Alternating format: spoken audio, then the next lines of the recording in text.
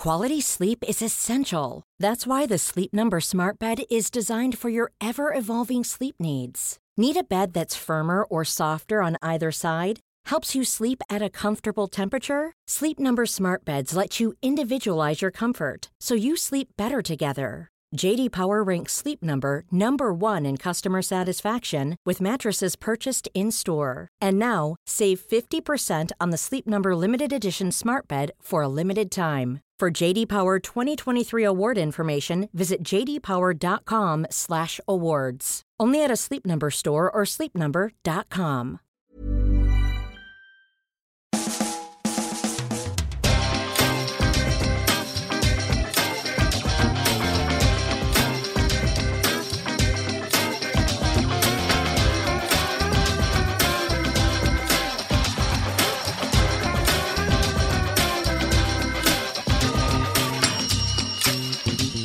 Hello and welcome to a brand new Arsblog Arscast right here on arsblog.com. How are you? Hope you're well.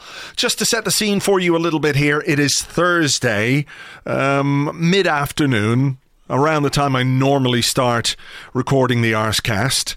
And of course, I have to make a podcast that is relevant to you, not today, Thursday, but tomorrow, Friday, which is today, or whenever it is you're listening to this, over the weekend. Normally, this is not a problem, because you talk about what's gone on in midweek, you look ahead to what's happening at the weekend, you know, you can base your discussion around on the pitch matters and off the pitch matters, because there's usually nothing quite so pressing as there is today, because we are waiting, of course, for Mikel Arteta to be announced officially as the new Arsenal head coach. As yet, that has not happened, but we're expecting it to happen. Maybe later today, maybe tomorrow. So by the time you listen to this, Arteta should be the new head coach, or will very soon be the new head coach of Arsenal. So all the discussion and all the chat has to take place based on that assumption. So that's where we are. A little bit earlier on today, I spoke to James Benge of Football London to talk all about Mikel Arteta and to talk about what he might bring to the job. Again, we had to sort of caveat the discussion at the start with the information that as yet, he hadn't been made head coach. We think it's all agreed between Arsenal and Arteta. Man City, they're the ones who are holding things up, it seems. They're saying, no, we haven't heard from Arsenal. No, we're not going to negotiate. We want the compensation.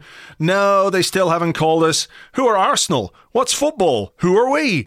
It just seems the delay, such as it is coming from their side. And of course, it means now, given that the announcement won't happen until either later today, Thursday, or at some point on Friday, that Freddie Ljungberg is going to be taking charge of the team for Saturday's game against Everton, which means that Arteta will look on from the stands as his new club, the one that he is in charge of, take on one of his old clubs. He spent many years there, of course, as a player. So it would have been quite an interesting first game for him to take charge of. It's not to be. His first game, I think, will be Bournemouth away next week. And then he's got the small matter of 2 home games, pretty easy home games, one against Chelsea, one against Manchester United.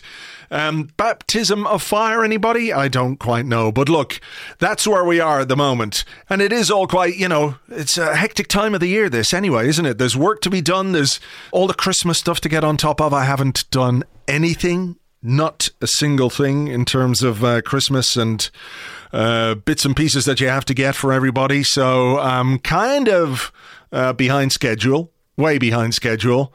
And I don't have very much time left in which to do anything, because tomorrow's a mental day. And Saturday, of course, Arsenal are playing. And then Sunday, maybe Sunday, who knows? And to then have like a managerial change, mid-season managerial change for the first time in quite when, I don't know. Is it since George Graham? Must be. I know we had some caretakers. Stuart Houston obviously came in. Then there was Bruce Rioch, but that was an end-of-season job. And Arsene Wenger, even then, even though he announced it mid-season, well, not mid-season, towards the end of the season, it was an end-of-season job for him. So mid-season managerial change is not something we have been geared up to, but it is what is happening.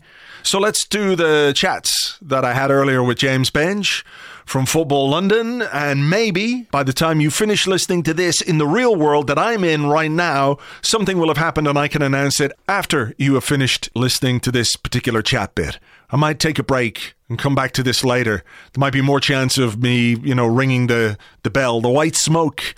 Isn't that what they do when a new pope is announced? Black smoke, they haven't made their minds up yet. Is it going to be Sam Allardyce? Is he going to be the new pope? No, it's not going to be Pope Sam. But we're looking for White Smoke. White Smoke sounds like an 80s metal band. Look, let's get on with the chats and we'll come back after this.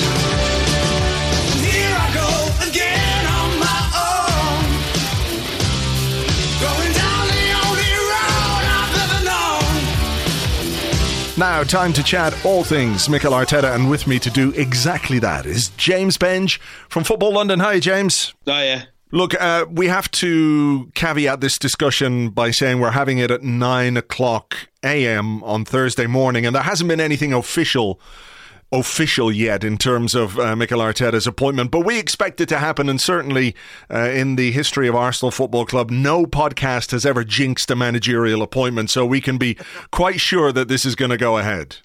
Oh, so are we getting Emery back? Yeah, all of a sudden David Ornstein's going to drop a Marcelino really impressed Arsenal with a PowerPoint presentation. Oh, God. The fear is real. I don't even want to look at his timeline now. No.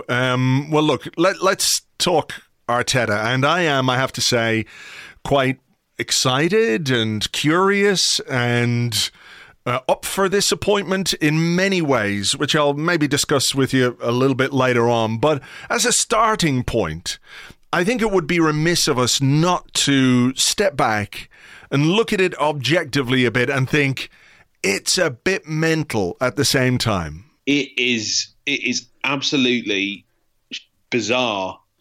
I mean, I was writing a piece about this yesterday. I don't think there's been a team in England, at least, of the sort of big teams that has ever in the Premier League era has really come close to being like, let's just give it to this guy that's never managed before. I mean, you have players sort of, stepping into the brink briefly, obviously like Arsenal just had with Freddie Ljungberg, but to go, this is our guy for the long haul. No, we've never seen him manage a football match, except one, I think, that he did against Lyon.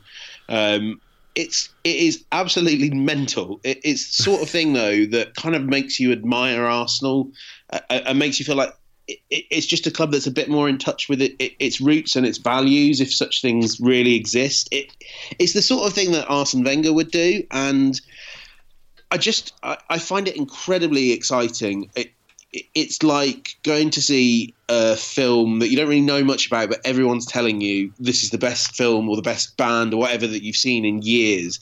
If everyone is telling you, if Guardiola's telling you, if Wenger's telling you, if Pochettino's telling you, this guy's going to be a great manager, it's really exciting to be like, cool, we get the first look at him. Yeah. It's a mad risk. It is a mad risk, yeah. But go for it. Yeah, there is an element of going for it. And I do think that, we as a football club and as fans of the football club need to maybe just step back a bit and take stock and realise where we are and, being quite brutal about it, how far we have fallen in terms of what the expectations are for our season. Because, in August, we were, I think, quite reasonably expecting Arsenal to compete at the very least for a top four finish. We weren't expecting to be where we are right now, and there are myriad reasons as to why that's happened. But, I think we look at people like Ancelotti, people like Allegri, that kind of thing, and we think, well, why haven't we gone for somebody like that? And, it's not that they couldn't do a job. I just wonder if the state we're in right now, there is this need to kind of just fucking knock it down, start again, wipe the slate clean, and go in a different direction. Try something different, something new, something fresh. And if that means giving it to Arteta and giving him the time to do that, because I do think, there are plenty of people out there skeptical. As much as we might be excited, I think we have to acknowledge there are people out there who are very skeptical, and for good reason, for obvious reasons. And we can't sit here and say, no, it's going to be brilliant, in the same way that they can't sit there and say, no, it's going to be absolutely terrible. Who knows? But there is this need to give it a bit of time. And I think if you bring somebody like Arteta in where there is no real measure of expectation And if he can communicate the size of the job that's ahead of him, I do think it gives us a bit of time and a bit of breathing space again, because it's all felt very fraught for the last 6 to 8 months at least. Yeah, I think it kind of reminds me of when Leicester got in Brendan Rodgers last season, and there's not much to play for, barring things getting really, really bad and Arsenal finding themselves in a relegation dogfight.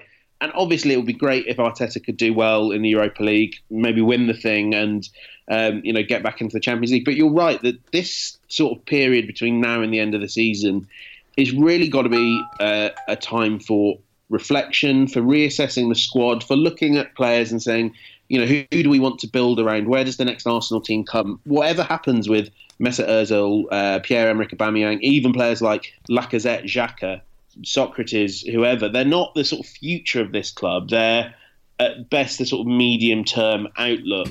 And I think right now, this is a real opportunity for Arteta to just kind of have a long, hard look at this squad, with one eye on the summer and whatever rebuild is required.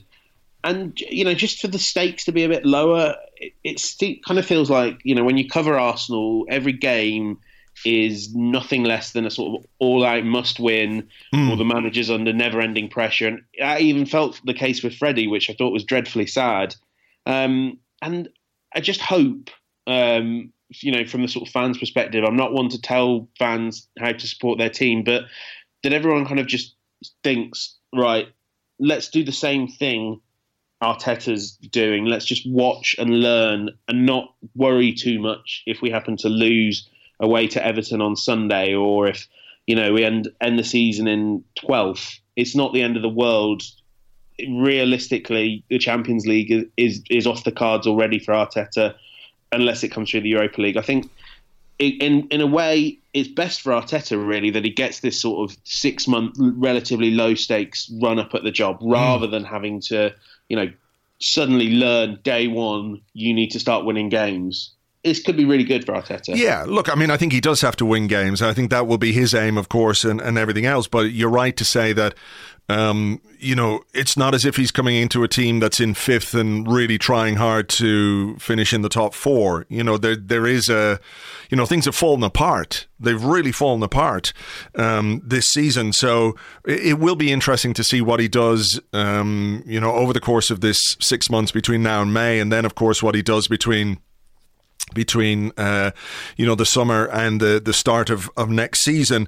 But you get the sense, don't you, from everything that people have said about Arteta, whether it's Wenger, Guardiola, Pochettino, some of the stuff Arteta has said himself about what he wants to do in management and how he wants to approach the job, and even some of the stuff that we've seen come out about the way that he works at Man City with individual players and that kind of stuff, that he won't be going into this blind to the fact that there is one hell of a fucking job for him to do, and a very difficult job for him to do.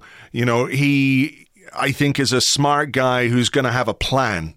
And I suppose one of the things that gives me a little bit of, is comfort the right word? I don't know, but maybe a little bit of hope or a little bit of optimism, is that I don't think that in the discussions he has had with Arsenal before taking the job, that he will have pulled any punches in terms of what he needs, what he expects, in terms of support from the club in the transfer market, backing in terms of the staff that he is given, and all that kind of stuff. Like, the scale of the job is not something that will be a surprise to him. So based on that, and based on what he might have demanded from the club in order to take the job, and those are things I think that, whether he went with Ancelotti, Vieira, Allegri, whoever it was going to come in and say, well, look, I need this.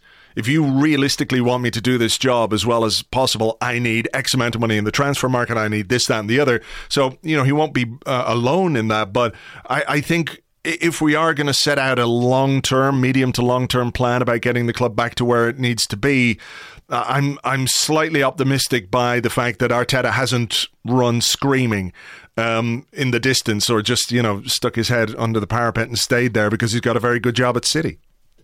Yeah, if nothing else, you kind of look at the job that's ahead of him and you think, well, you'd have to have some degree of self-confidence to take it on, because there's no way I'd be signing up for this job as is. I think also if you kind of remember the character that Arteta was as a player, he is someone that demanded an awful lot from his teammates, even before he was captain. Just as a dressing room leader, he was not someone that was necessarily universally popular, I would say, certainly from what I've heard, because he was not the easiest, lightest person. I think he was, a nice, honest guy, but he was not necessarily someone that could just switch off, and he had that demanding aspect to him. So I think he's certainly got the character for this job. It's always in the end, he still comes into this job now with this squad that is almost completely unbalanced, and it's interesting to think he did his best work with the likes of Raheem Sterling and Leroy Sané. Now he's got Pepe to work with, and I'm excited to see how Pepe does under him. But that aside, there aren't any wingers to work with. You've got two strikers. Good luck fitting them into one team.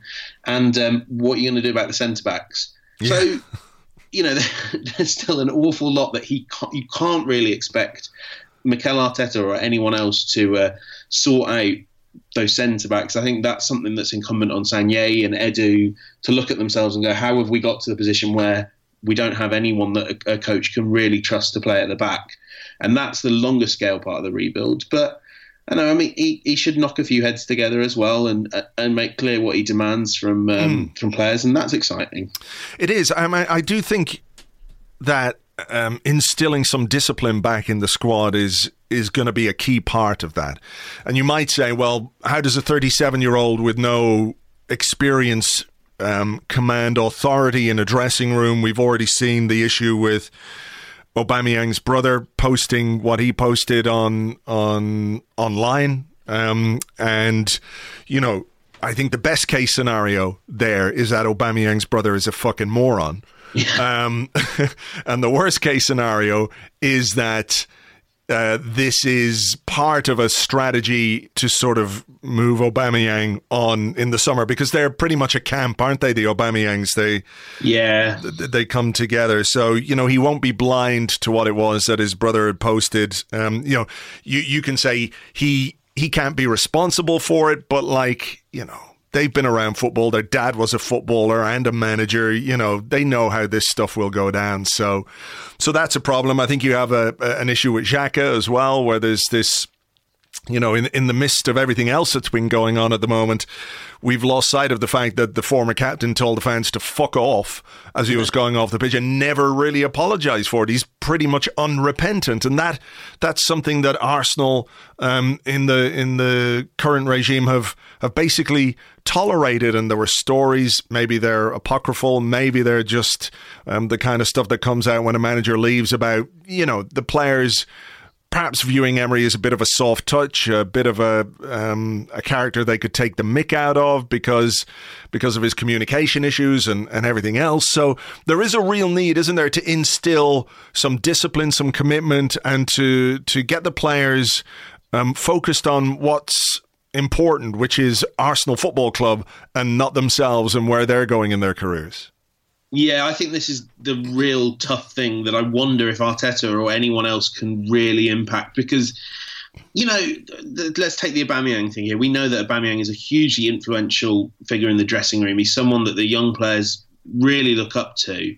How do you handle that? I actually don't know, because the sort of era where Arteta could kind of come in, scream and shout at Aubameyang and say, I'm stripping you of the captaincy. This is disgraceful. You're not going anywhere. Well, that doesn't work anymore. And in the end, all he'd do then is alienate one of his star players. But at the same time, this squad has had over a decade, or as long as they've been there, they've had the sort of touchy-feely, arm around the shoulder, are you okay? We believe in you. And ultimately what it's led to is a sort of a kind of really worrying attitude among the squad where, Xhaka feels like he can tell the fans to fuck off. We could talk at length about maybe Mesut Ozil's relatively lackadaisical attitude to training. And yeah, you have Aubameyang not feeling like he needs to slap his brother down on social media for criticising the new manager before he's even in the job. This part of it is really tough, and actually I think it's the most difficult thing to solve, because so much of it comes back to things like you've just got such an easy life living in Hampstead, commuting to St Albans, and I don't know how you fix that other than turning the training room into a sort of bed of nails or something. In the end, if anyone's going to be able to appeal to this squad, it's someone who both has a sort of track record of winning with Guardiola and can say, look, this is what Pep Guardiola asks of his team. If you want to get to that level, you need to do what I ask of you. It's still, I feel like maybe that is another job for Sagnier and Edu, is really looking deep into the makeup of this first team and going, not just what's wrong with them on the pitch, but what has kind of happened to the attitude of some of these players. Do we want them around? I hate using words like kind of bad apple, but is there something about this group now that means that they're kind of only heightening each other's mental problems? They're making each other worse, and do you need to sort of clear out a few of the most influential players and just start over? Yeah. But look, that stuff's on Sagnier and Edu, who I really think we kind of need to start seeing a bit more from. No, I agree. I think there's been a lack of leadership from those people throughout the end of the Emery era, if you like. They sat in their hands for too long, and they haven't really covered themselves with much glory. Even this week, if you want to talk about the way things are going with Man City, there are just ways that you can do things which make your life easier, and more it seems we make decisions which make our life more difficult. Recruitment is going to be a key thing as well, though, isn't it? Because it has been a case that Arsenal have spent money. We can talk about gross spend or net spend or all those kind of things, but we have spent money. It's just how that money has been spent that's a key factor, I think, in where we are. There are practical issues as well, aren't there, in terms of contracts? When you look at Ozil, when you look at Aubameyang's 30, Ozil is 31. I think it would be fair to say if Arsenal could move Mesut Ozil on tomorrow, they would do that. Yeah. It's not realistic now, but maybe with 12 months to go on his contract, a solution can be found. So, there was something quite telling, wasn't there, in the way that Freddie Ljungberg made his changes in the Man City game. We all knew the game was over, but he put on 3 academy players, and that was perhaps a hint to some of the senior players. It was maybe a show of faith and belief in the talent of the likes of Smith Rowe, Saka and Willock, but it was maybe also a message to those upstairs that Arsenal are playing Manchester City. The expectation was low, but this is what we have to try and win games and change games, and that's not good enough. So I'm curious as to what your gut feeling is about what Arteta will have demanded, not necessarily in the long term, but certainly in the short term. You mentioned the central defenders. Would you take this job if you didn't get some assurance that, look, we can get you at least one defender in January, rather than have to work with the guys that are there right now who just, aren't capable of doing what we need them to do? Oh, this is a really difficult one. Everything I've kind of heard is that the central defender, it won't happen unless they can sell at least one. Obviously, Mustafi is available for anyone, and I think he's probably got to the stage where he might attract some interest. I know there were a couple of clubs in Germany and Italy that looked at him in the summer, but he wasn't really interested in any of those deals. He was kind of quite happy to see out his contract at Arsenal. If he can be moved on, I think there might be a possibility they move for someone. But, Sagnier and Edu will look at this as a sort of raw numbers thing, where they say we've got 5 centre-backs plus Mavropanos. I would be looking at that and saying, yeah, I need one better centre-back at least, because some of the centre-backs this season in isolation have performed relatively well. Chambers has had good games. We know that Rob Holding can be a good centre-back. Sokratis and David Luiz as a partnership is terrifying. And I think, just because he was £8 million doesn't change the fact that signing David Luiz was a waste of money and quite a worrying decision to make, because anyone could have told you, this guy is hugely inconsistent and just what Arsenal don't need.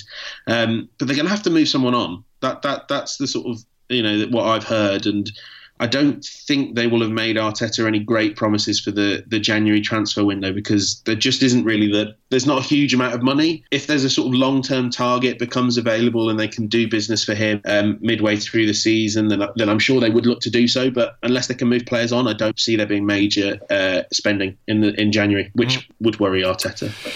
Yeah, well, look, best of luck to him in that regard then, because silk purse and sow's ear and all that kind of stuff. One of the things I think that excites me a bit is that with Arteta, I feel like there will be a kind of defined style of play which has been absent for quite some time at Arsenal. Even towards the end of the Wenger era, where he was vacillating between, back three and back four. Yeah. It never really felt like Arsene believed in that formation. It just happened to be practical, at a time when things were kind of falling apart for him towards the end. Similarly with Emery, as we know, and we've done this one to death, the sort of chopping and changing in terms of formation and system, and the hyper focus on the opposition ahead of the focus on your own team and what they can produce, I think went too far the other way. So with Arteta, I'm really hopeful that, we might not see it straight away, but I do believe that he will try and implement his own style and drill them to create a kind of a platform on which you can then provide those sort of tactical tweaks as and when you need to, either within games or for specific games that you can approach in a different way. But just having that platform, having that baseline that everybody understands is going to be a key part of what he's brought in to do. Yeah, you saw that kind of reality that they didn't quite know what the baseline plan was, kind of during Ljungberg's era, when things went wrong, when there was a change that needed to be made. Arsenal players just didn't have anything to fall back on. They didn't have an inherent knowledge of, this is how we play football. I really, really felt that under Ljungberg, where it was kind of like he was just trying to teach them the basics all over again, because they'd forgotten having the idea of having any real game plan beyond let's stop the opponents doing what they do best. What I find so odd about this is that, kind of Arsenal have got a view of what their playing style is. I spoke to people over the summer when we were on the tour who were sort of saying, we've actually defined how Arsenal should play football. And you go and look at the youth teams and it's either a 4-3-3 or a 4-2-3-1, but it's all the same. It's all about energetic pressing, controlling possession really, really effectively. It kind of like, a lot of these teams play with a player who's kind of like Arteta, a deep line playmaker who'll bring possession up. And it just, Emery never quite had whether it's courage or just, felt like he had the time to implement that with the first team. But it's just, it's really encouraging to see Arsenal hiring a head coach who has worked in a system that's very similar to the one that they want to run, and who, as a player, was kind of one of the ideal players to fit into this system. He knows what it takes to be, to do the job that Granit Xhaka was supposed to be doing. He knows how to do that really well. And again, hopefully, if he's given this season as a sort of dry run, as a chance to build that style, then that is absolutely the right thing to do. He can, define Arsenal's playing identity, can come to understand which players work within that and which players just don't. I'd be spending a lot of time looking at how do I fit a player like Lucas Torreira into this system. We've seen him try to be this advanced pressing, attacking midfielder, and it's just not worked. I think Emery probably had a point when he said he's not the player to build up play from the back, but he's also so talented that there's got to be some way of fitting him in. But, this is what I want to see from Arteta over the coming months is just, the idea that there's a plan there. He may have to look at different players and see who fits that plan better or worse. But just that there's something being built towards, whereas I think under Emery it was always like, no, we've just got to win this game. We've just got to win this game. And then we'll scrabble into the top 4 and then we'll come up with an identity in year 5. Now, if you don't have that, you just don't go places as a top team. Communication is something which is so important for managers, for football clubs, and for fans as well, because we're kind of on the receiving end of those communications. And, you've got plenty of experience of sitting in Unai Emery press conferences, which with, the greatest of respect to him, where, they were difficult because you could ask him something and he'd give you a big, long answer, a very wholehearted answer, but it might not necessarily have been what you asked him. I think in recent times, and I'm going back to a few weeks ago where communications came from the club where they talked about, noise and external atmospheres and things like that. And, even some of the stuff about Aubameyang and, who he allegedly had in his private box and all that kind of stuff, which turned out to be untrue. They were examples of really poor communication from within the club. So when you have a manager who struggles to properly communicate and you have a club which is kind of shooting itself in the foot with some of its communications, you need to improve that. You need to make improvements there. And Arteta, okay, he's a bit monotone, but what he says has always been fairly forthright, fairly upfront. And I think that's an area in which, in the very short term, we can see a real improvement from what's come in recent times. Yeah, I do agree. I actually, unfortunately, have never spoken to Mikel Arteta before. So, for one thing, I'm really looking forward to just hearing from him. And as you say, God, I don't care. Nothing can be worse than an Unai Emery press conference. I would jinx that forever. Nothing can be that disastrous. A lot of it, though, it strikes me that if you look at this model, it's a model where the head coach coaches. He's not responsible for, conversations around transfers. And so every January and every summer, I suspect we will be asking these questions of Mikel Arteta and being told, oh, sorry, mate, that's not my job. I think one of the things that I find very frustrating about Arsenal is that we've had so little communication from Raul Sanllehi and Edu. I know that people were kind of quite critical of Ivan Gazidis when he held that press conference immediately after Arsene Wenger announced he was going. And it did look a bit odd. The optics to it were odd, and he didn't necessarily say anything that we didn't know already. But at least there was a principle there of, at times, where there's great pressure on the manager, or there is a managerial change, the senior people at Arsenal will front up and they will take ownership and they will explain the decision making. We've had none of that from Edu or from Raul Sanllehi. We've had a little bit through the club from Josh Kroenke. But I think one of the things I feel Arsenal need to learn from what happened with Emery is that you can't have him as the sole focus, the sole spokesman for Arsenal. That worked when it was Arsene Wenger and he was sort of willing to be the shield when things were going wrong. But, in the end, if you have a head of football and a technical director at some stage, doesn't need to be on a weekly basis. They need to be explaining what is going on. They need to be giving fans a sense of the bigger picture here. And, ideally not just doing that through club channels. Ideally doing that, whether that's, on television, podcasts, or through the press, which obviously would be my first choice. But I think we need to hear an awful lot more from the people that have really managed this decision. I know that Josh Kroenke was the one that greenlit Arteta's appointment, but however you term it, Husfami, Raul Sanllehi, Vinay and Edu, they were the ones that made the decision to sack Unai Emery. And then they got that greenlit by the Kroenkes. They were the ones that made the decision to hire Arteta, and it was greenlit by the Kroenkes. We need to be hearing people that are actually making the decisions at Arsenal. And it will be really tough on Mikel Arteta if he is suddenly made the sort of media shield that Wenger, Emery, and even Freddie Ljungberg was. And you could see within a matter of weeks, it was grinding Freddie down. It was really tough on him. And I hope they don't put Arteta in the same position. Yeah, it's been a bit of a feature of recent times that when the going gets tough, our football executives are nowhere to be found. And you mentioned the Gazidis press conference. And okay, he came out and explained it, but for months and months and months, nobody saw sight nor sound of Ivan Gazidis. Raul Sanllehi was quite happy to stroll across the Ken Fryer Bridge at the start of the season, taking selfies and doing high fives with fans. And when things hit, a rocky patch, he's been nowhere.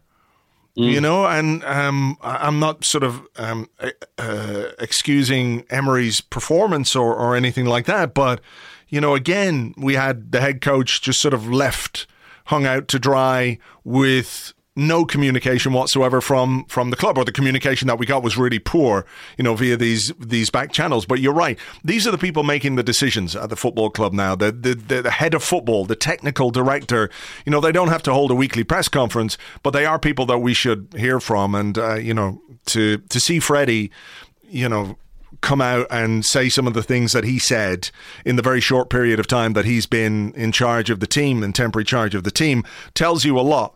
Because, I guarantee you that Freddie Ljungberg cares a lot more about what happens to Arsenal than Raul Sanllehi does, because of the history that he has and everything else. So, if he feels like he's got to say certain things, he was quite prepared to do that.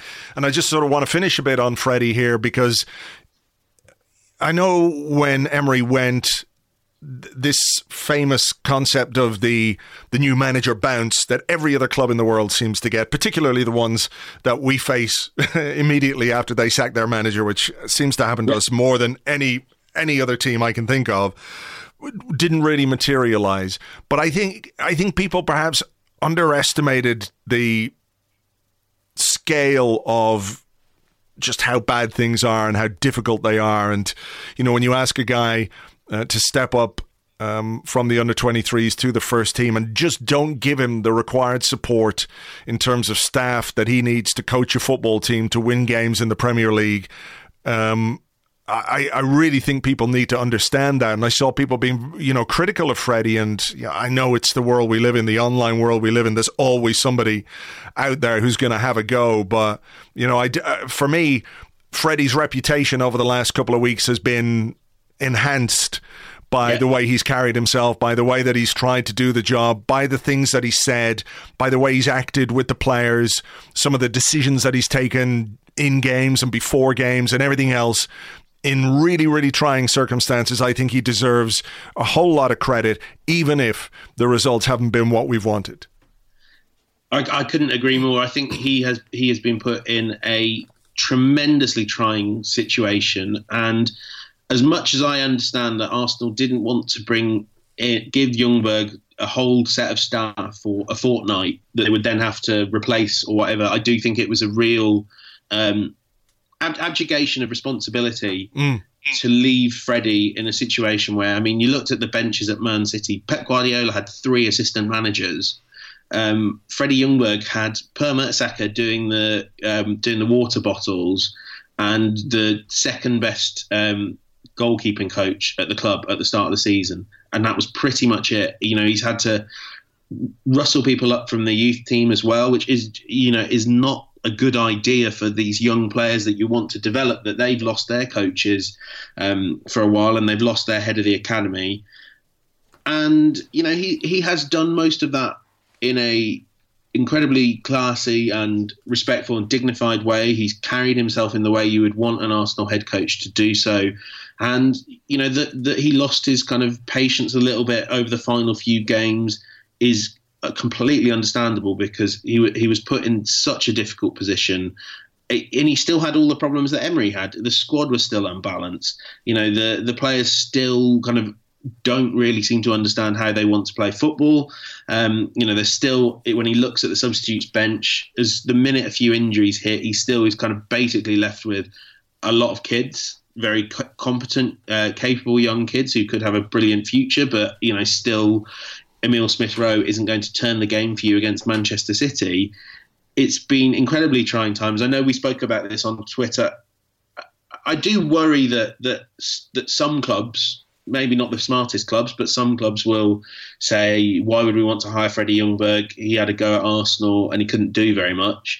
Really hope that's not the case. Above all else, I hope Arsenal retain him. I know they would like to, and I'm sure that as frustrated as Freddie probably feels after the last few weeks, he will want to stay eventually. And Arsenal will make sure there's room for him on Arteta's coaching staff. I'm sure of that. I think he will have left this role with his reputation hugely enhanced among Arsenal fans. I mean, he was a legend for what he did on the pitch, but I think this is one of those things that reminds you that there's always something a bit more to the players that you hold in the highest regard. And Freddie now for me is really in that upper echelon, just for the way he stepped into the fray. He took the hospital path that no one else would have wanted. It was the equivalent of someone flinging you the ball and a giant, New Zealand second row or whatever is bearing down at you, and he took hit after hit after hit. He even did the Man City game, which was basically just getting pummeled in the face for 90 minutes, and he did it all, with real grace, and it was a real pleasure. And it's great to see him having this job, even if just for a while. Perhaps one day he'll have it on a permanent basis. I do hope.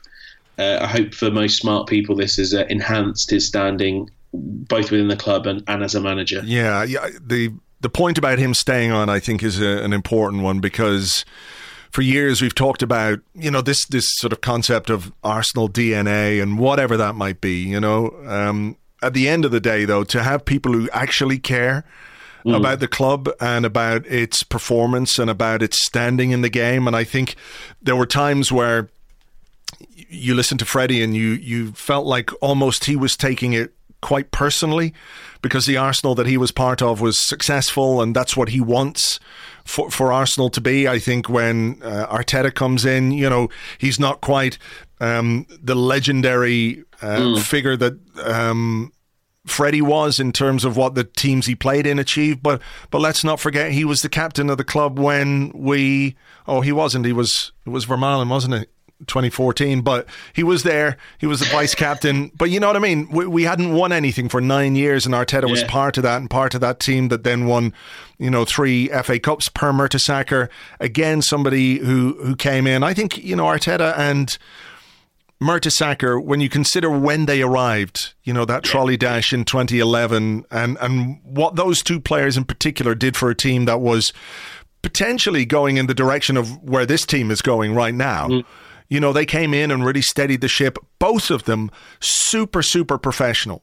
You could not meet two more professional players in terms of their approach to the game, their preparation, their outlook, all of that thing. I think they had a very positive effect on Arsenal at that period in time. And to have both of them now back at the club again, Mertesacker as academy manager, Arteta as head coach, it's quite interesting. It is. I think above all else, what those two both have is that they are incredibly demanding individuals. I mean, you see Mertesacker, you'd even see him at both as captain, but even now with the academy players, he's asking them tough questions, and he's not willing to let anyone coast. I think that is what those two brought when they came in on those fateful days after the 8-2. It was just a sort of a raising of standards, and players came in that looked around and said, "You're Arsenal. This isn't good enough."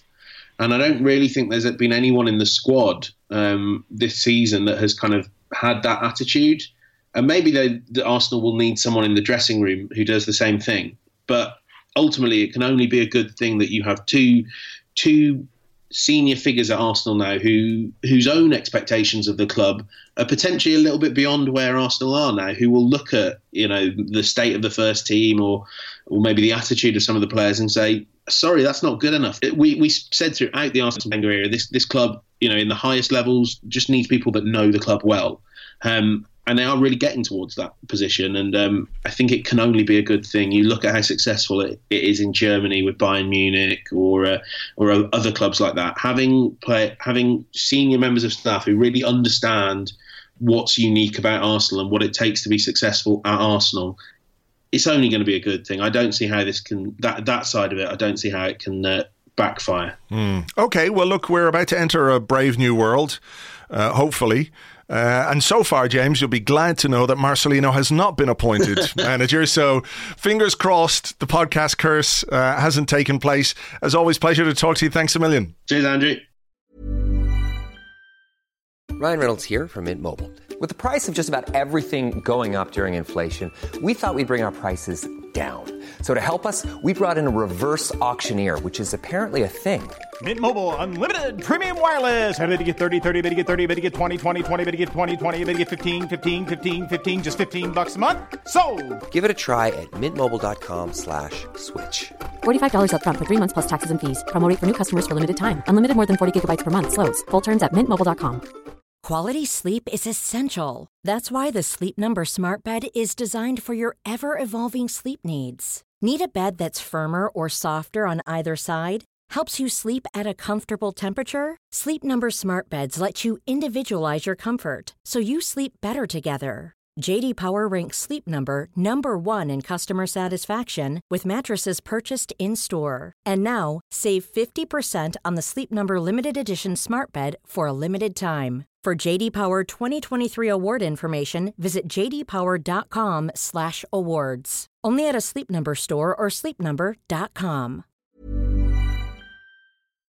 Thank you very much indeed to James. He is on Twitter at James Benge, and you can read his stuff, of course, on Football London. Just to give you an update of where we are as things stand in the world of Arsenal, Arteta, appointments, confirmation, official news. It is now 5:05 on Thursday evening. I've just come back in from a walk with the dogs. It's pissing rain. It feels like it has been pissing rain in Ireland for about, 7 years at this point. I know it's not been quite that long, but it feels like it. And when you've got two big dogs that need to go out every day, it gets on top of you a little bit. I know there are many places in the world, people listening to this right now, in certain parts of the world that are baking alive. Hope you're all doing all right down there. That would kill for a bit of rain, but, it is what it is. If we could send it to you, we would. We would take some of your heat and we would give you some of our rain, but unfortunately, that's not the way it works. So what I'm going to do for now is just stop recording here. I'm going to go downstairs. I'm going to bake some cheese and I'm going to bake some bread. And then I'm going to take the bread and dip it in the melted cheese and I'm going to eat that. And I'll check back in a while and see if they've confirmed anything at that point. They probably won't have, but who knows? I'll check back in a while, but it will feel momentary to you here as you're listening to this. Right, it's now 12 minutes past 6, and still Mikel Arteta has not been confirmed as the new head coach of Arsenal. I'm beginning to think, folks, that this might take place tomorrow. Arsenal were due to have a press conference today, Thursday, but cancelled it for Friday. You would assume that that would be the opportune moment in which they can introduce or reintroduce Mikel Arteta back at Arsenal. I have to say I'm very curious as to what it is he is going to say, how he's going to lay out his vision for what the job entails, what he would like the job to be, what he wants Arsenal to get back to, how he's going to do that, who his staff are going to be. There's going to be a hell of a lot going on, so we'll cover all that, of course, on the website, on Arsblog and Arsblog News. So make sure you've got your bookmarks, of course, the Arsblog apps, which you can download for iOS and Android. And look, we'll cover all the bits and pieces around Mikel Arteta as and when they happen, assuming that they happen at all. You know, it could be a case that this gets pushed out to, sometime 2021. That's the way it feels right now, but hopefully by this time tomorrow anyway, 18:15 in the evening, we will have a new head coach and we can start looking ahead to hopefully a bright new future. Of course, Freddie is going to be in charge at Goodison Park on Saturday morning, early kickoff there, or early afternoon kickoff. So with Arteta watching on, with maybe Carlo Ancelotti watching on from an Everton point of view, it's going to be an interesting afternoon. And hopefully, I think, if this is to be Freddie's last game in charge, it would be great if these players could, take their fingers out of their arses and give him the win that I think he deserves for the way that he's conducted himself and looked after the team, or at least tried to look after the team in the very trying and difficult circumstances that we found ourselves in. And of course, if you read the media, if you read some of the reports that are going around, basically all our players want to leave. So, you know, we'll wait and see what they produce on Saturday. And maybe we can drive some of them to the airport if they don't do it. I'm sure Arteta won't be slow about letting people know either where their future lies. So that's just about that. That is the last Arsecast regular before Christmas. So whether you celebrate that or not, I would like to say thank you very much indeed for being with us throughout the year and for downloading and listening and subscribing and sharing and telling people to listen to the podcast.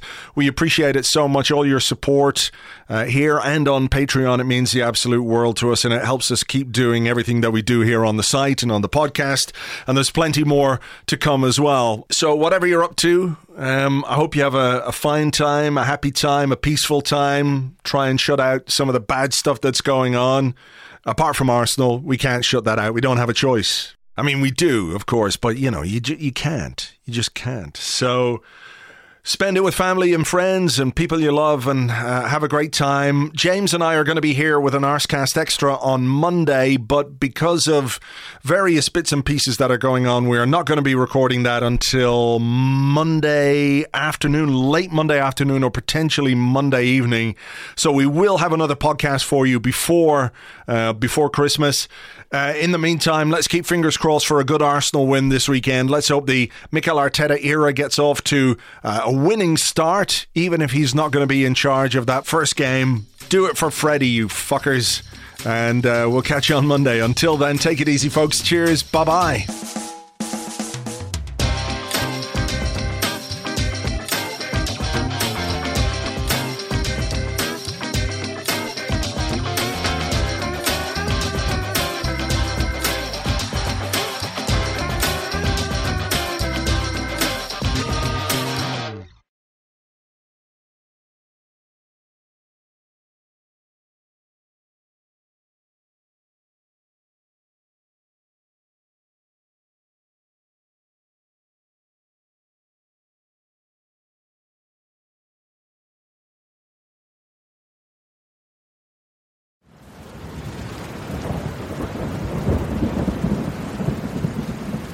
We're here on the North London plains. The year is 2047. Most of human existence has been wiped out. I, of course, am still alive, as are these strange, magical creatures previously known as Arsenal fans. They somehow have survived the apocalypse through sheer obdurate stubbornness. Nobody quite knows why. As life on this fragile planet continues to decline, somehow their numbers multiply. The males perform a complex mating ritual, swishing their mighty tails and singing this beautiful song, as we can hear. Arteta!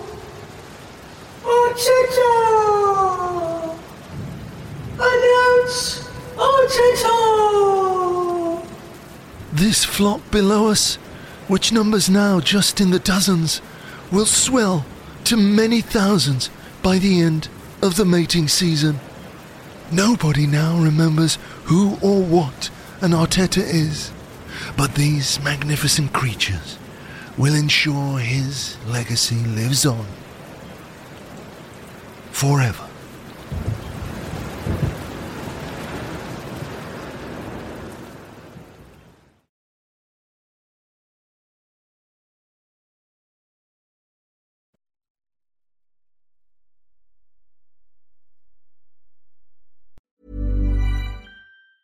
Hey, it's Danny Pellegrino from Everything Iconic.